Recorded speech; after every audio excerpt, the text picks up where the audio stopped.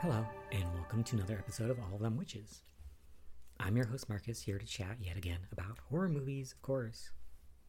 So for this episode, I actually finally got to watch a movie that's been on my list for quite a while. And that movie is Butcher Baker Nightmare Maker, sometimes also known as Night Warning, from 1982. So I'll get to that shortly, but before that, I just wanted to mention some movies I watched since the last episode. And those include Alligator, which is a movie about a alligator that is gigantic living in the sewers and then sort of breaks free. And then I watched Barb and Star Go to Vista Del Mar. Definitely not my normal type of movie, but I thought the concept seemed cute, so I watched it. About these two, quote, older women who are from a small town and they go out to Miami, or not Miami, but they go to Florida for the first time. And that's like the first trip they've ever made, like, out of their small town. But that's not all it is. I didn't realize this, but from the very intro, it's also a story about, like, it just so happens that this supervillain is planning to destroy that Floridian town because of some reason, and I really didn't care for that aspect. Also, I don't know, it was not an amazing movie to me. There were some humorous moments, but it could have been much better. I hoped for more as a comedy anyway. Then I watched Edge of 17, which is not a movie called The Edge of 17, which is from the last couple years. This is an older film, and it is about a young gay man trying to come to terms with his sexuality, trying to understand what it is, potentially trying to hide, that from people, and then finally coming to a place of acceptance. I thought that was a really good movie, like extremely good, very heartfelt. It felt real. It didn't feel, it didn't feel like it was trying to be preachy or anything, trying to depict the gay community as something either negative or positive. It was just kind of like, here's a story. It's like very much 80s style, though I think it was made in the 90s, but it's got that, because it's set in the 80s, but it got a real 80s flair about it that I appreciate. And I would recommend The Edge of 17. I would definitely recommend it, though I don't know if it's easy to access these days. It's probably not on the streaming. I don't know. So good luck finding that. The best thing about this movie, which is a generalized spoiler, but not really a spoiler, is that it is not a tragic ending. Of course, anyone who watches gay film knows that many of them have highly tragic endings. Death of one person, two people, everyone. This is not that, and I'm very glad that it wasn't like that, because that is tiring. So yeah, definitely a good film. I would definitely recommend people watch Edge of 17. Then I watched Without Warning, which is a TV movie presented as a news broadcast, an evening news broadcast where spontaneously a meteor, 3 meteors, or one has broken into multiple pieces, and they have all crash landed on Earth, all at the same time, all in very specific locations, which makes it seem a little odd that this was purely kind of random chance. But the movie proceeds from there as the newscasters try to figure out more information, as more details come out, as things start happening that are strange. It's pretty cool. It's not my favorite of these fake newscast movies, but it is pretty good. I definitely enjoy that style of filmmaking. I think it's really cool and interesting. If you like that as well, I would recommend Ghostwatch, one of my top favorite movies of that style. And then also Special Bulletin, which is another movie. I think it was also a TV movie. I could be wrong. But very good. Both very good. So better choices than Without Warning. But if you've already seen them, Without Warning's not bad. And then I watched The Bay, which is a 2012 docudrama and about a little, a nice little town in Maryland by the bay, and how when things seem like it's going to be a nice little July 4th celebration, people start coming down with this strange sort of rash. These like boils break out on their body spontaneously, and things start to go downhill quite quickly.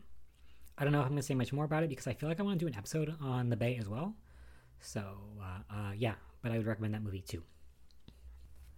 But yes, as I just mentioned, the movie I watched was Butcher Baker Nightmare Maker.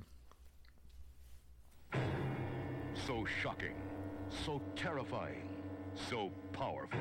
Night Warning has been named Best Horror Film of the Year by the Academy of Science Fiction, Fantasy, and Horror.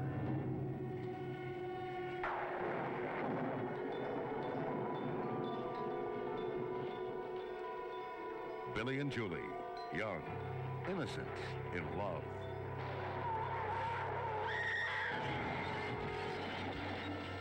It was all a mistake. They didn't go looking for trouble. They were just too curious. Without knowing, they've uncovered a deadly secret.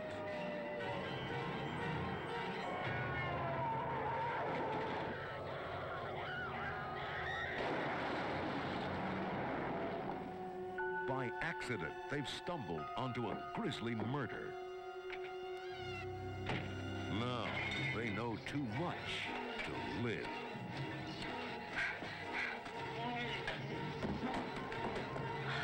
A chilling tale of a young boy and girl, innocent victims, now targets of a frenzied obsession with murder.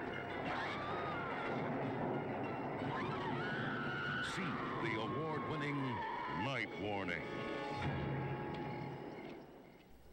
So, okay, here we go. The movie starts with a young little baby being handed off to an aunt or a grandma or someone as the parents are going off for a trip. We immediately see these parents die in a car crash, mainly because it's the brakes are out. They're going down this 2-lane road on like the mountains. It's twisty, it's turny, and seems the husband dies by ramming into the back of a logging truck. Very Omen-esque, his head gets popped off when the wood sort of slams into his face. And the mother is in the car. It tumbles off the cliff. She dies. It explodes, in case you weren't sure. But yeah, so it's like, oops, well, that's bad. That kid is just stuck with that lady forever then.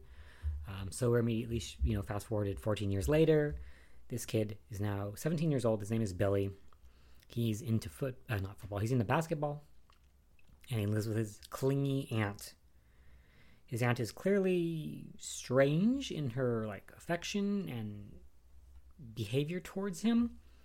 But it just kind of seems like she's overly protective, but harmless.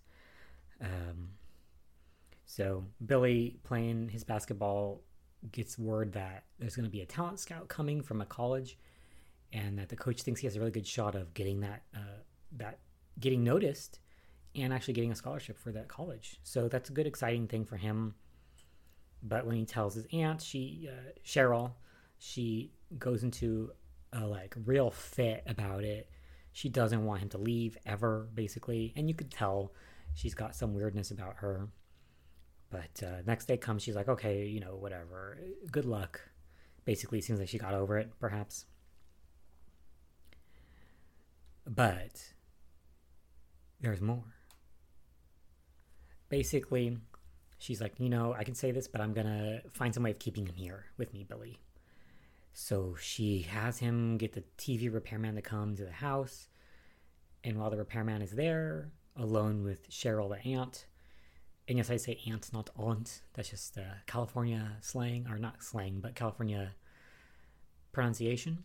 Anyway, so while the repairman is here, Cheryl tries to get him to fuck her, basically.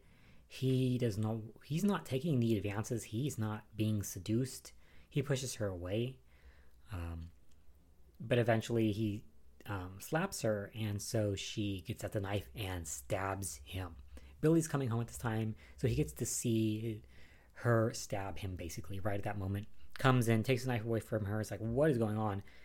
And of course, Cheryl was wailing that he tried to rape her. But we know that was not the case at all. He was rejecting her advances. But anyway, we know at least that much. And I was like, oh, she's trying to get Billy caught up in some drama so he can't leave. That's tricky, girl. The cops arrive. There's a Detective Carlson. He does not believe that she was a rape victim at all.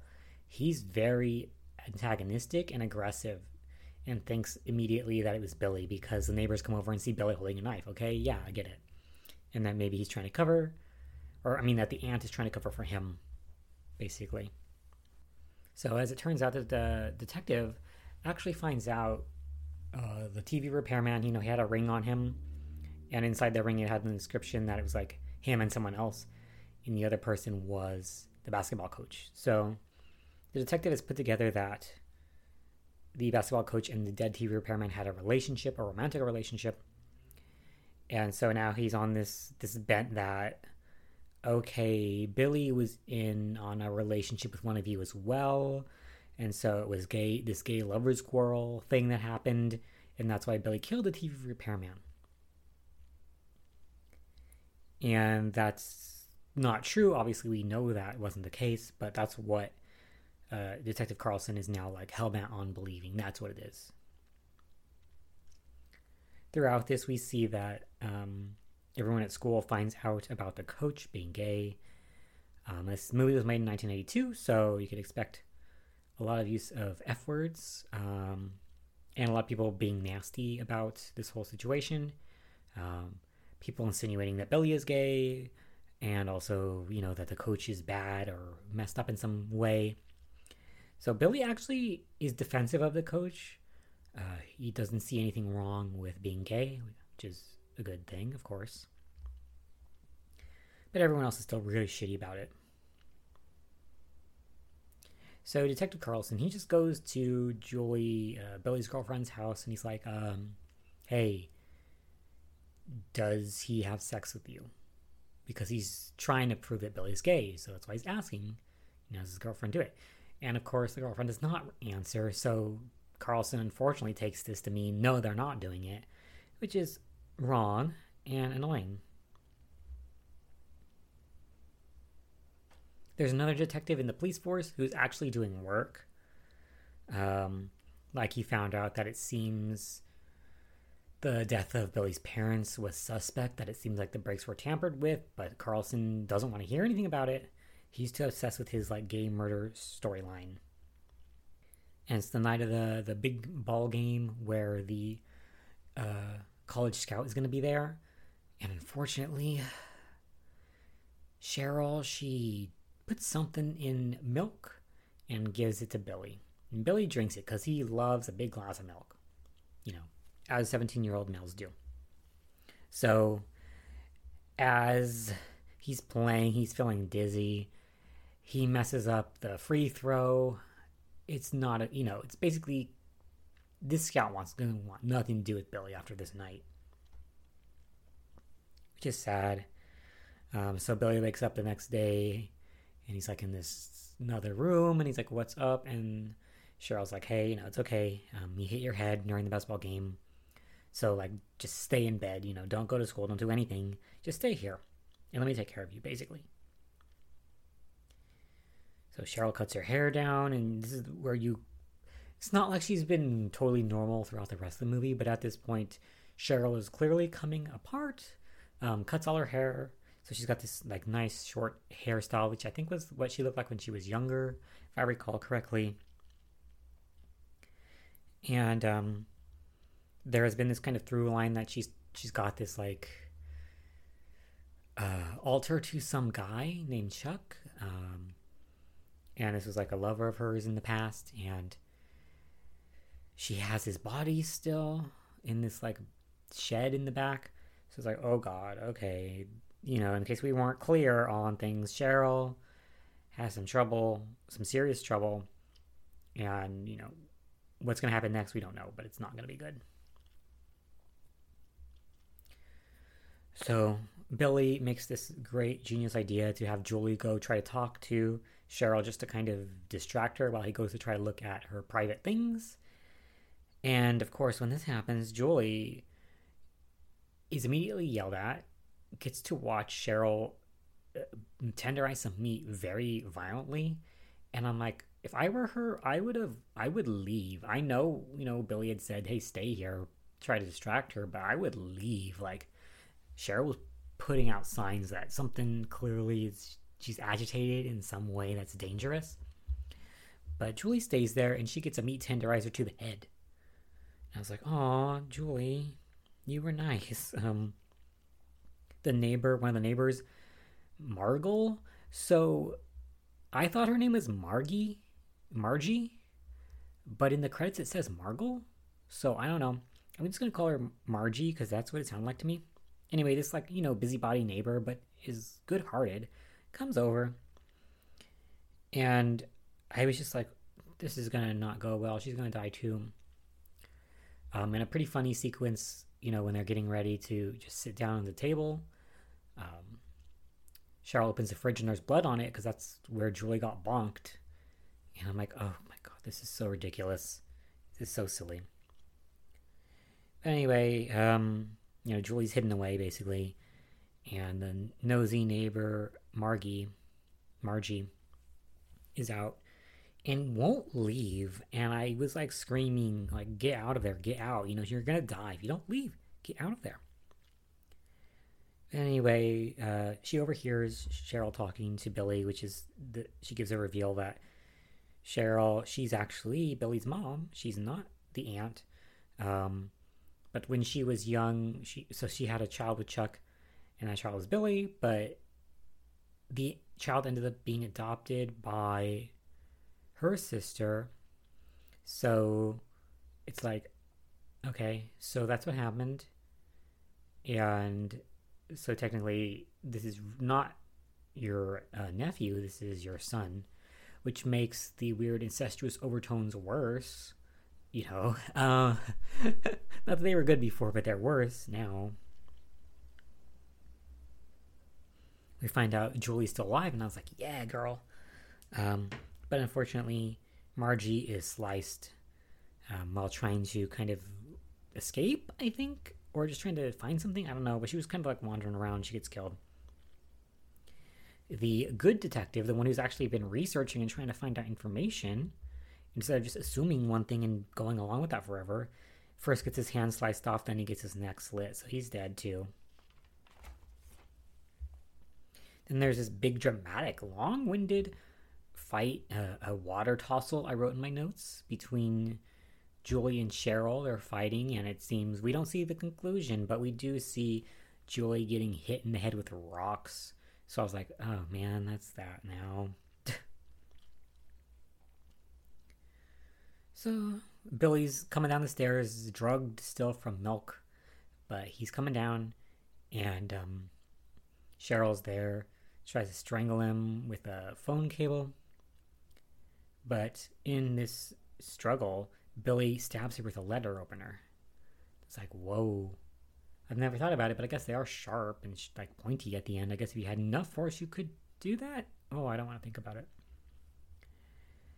She's not dead, though, of course, in traditional horror movie fashion. She gets up for another go until he finally follows it up with a fire poker through the stomach.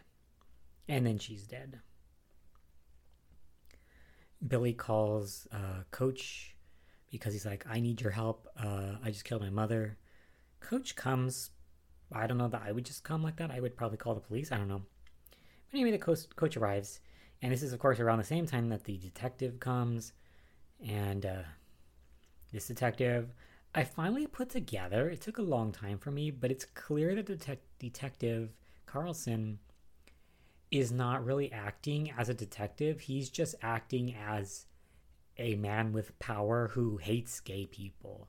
And it took me a long time to realize that until this sequence, basically. And I'm like, okay. So obviously, Cheryl was an obvious villain, a killer, obsessed with Billy. But Detective Carlson is also a villain. He's a villain in the guise of, the police department and homophobia. Because he doesn't care. what anyone says, or that even when Julie comes back because she's not dead, she says, look in the basement or whatever to confirm that, because that's where the dead body would be and stuff. That would confirm that it was Cheryl who's the killer, not Billy, even though, with the coach being there, Detective Carlson had even more reason to believe, okay, yes, clearly these two are in a relationship together, So even with the potential evidence available, he doesn't want to hear it. He just wants to get these gay people, basically. And people he assumes are gay, because Billy, we don't know, is gay. And if anything, he'd probably be bi. But anyway, the cop is just a homophobe. But fortunately, Billy's able to get his gun when he's going to try to shoot the coach, and shoots the cop instead. So he's dead. And I was like, good, but also tragic, because now Billy's going to go to jail because he killed the detective and blah, blah, blah. The movie ends, but we do get a quick coda in the credits that say Billy was acquitted under like temporary insanity, which you could definitely understand that as well, because he's just been around all these people dying. So I was like, okay, good. He gets away. He gets to, he never did anything anyway. He was innocent in this whole situation, so he gets to continue on with his life. So like, okay, that's good. And I thought this was a really quite good movie in a way. Some people would probably really hate it because of the superb overacting on the part of Cheryl. She's very much giving her all in ways that are weird. And if I had watched this movie in a group, it'd probably be a lot more comedic than it was. But as is, I was just like very stuck to my seat. I was, out loud telling the characters to do stuff. Like when the neighbor was there and kept staying in the house, I was like, get out of there. Leave. You're gonna die. I was just saying this to her, which I usually don't do because I've seen so many horror movies. I know they're not going to get away, or they're not going to think logically. But this movie just got me into that mood, so it was fun. I think it's interesting because one of the reasons I wanted to see this movie for so long is because it's been marketed to me as a queer film. And I took that to mean that the protagonist or someone is queer. And that's not really the case in this movie. Billy's not, as far as I can tell, he doesn't seem to be gay. He may be bi, pan, whatever, but he doesn't seem to be gay. And there's no real explanation otherwise that like he does actually like men. He just seems like he is a good person who is not a homophobe, who sticks up for gay people, which is great. I love an ally. But it's like a surrounding narrative where this detective is so obsessed thinking that this is some sort of psychotic gay murder story or something. And that his and everyone else's homophobia is depicted negatively. And that's why it's a queer movie. And I like that in a way because it's okay, again, this is the early 80s. I don't know how often movies in the early 80s would be presenting homophobia as bad, but also I don't know. Because sometimes in some movies, certainly there were times where, gay characters are depicted as relatable, but it's like a tragedy then befalls them. And you're like, oh, that's so sad. That's what happens type of thing, which is unfortunate that it's such a common depiction. So I don't know, but I thought it was a very interesting film and I would recommend it. I would recommend it quite a bit, though I don't know how easy it is to access currently. I don't think it's on streaming. I know I always tried to find it on streaming and it was never available. I got it from the Code Red Blu-ray, and that might be out of print, but it was available at Diabolic DVD, so that's where I got it. But I couldn't find it anywhere else. Like, it seemed like out of stock in other places. So that's a way to get it. If you do get this Blu-ray from Code Red, It has, I think it has like a director's commentary, or commentary from the producer slash writers, and another audio commentary, some interviews with the different actors, and that's really it. But I thought it was fun, and I would say, if you get a chance to watch it, it's probably worth it, especially with a group. Might be more fun. But yeah, that was Butcher Baker Nightmare Maker. So that's all for this episode of All of Them Witches. Thank you for listening, and we'll be back soon with another horror movie.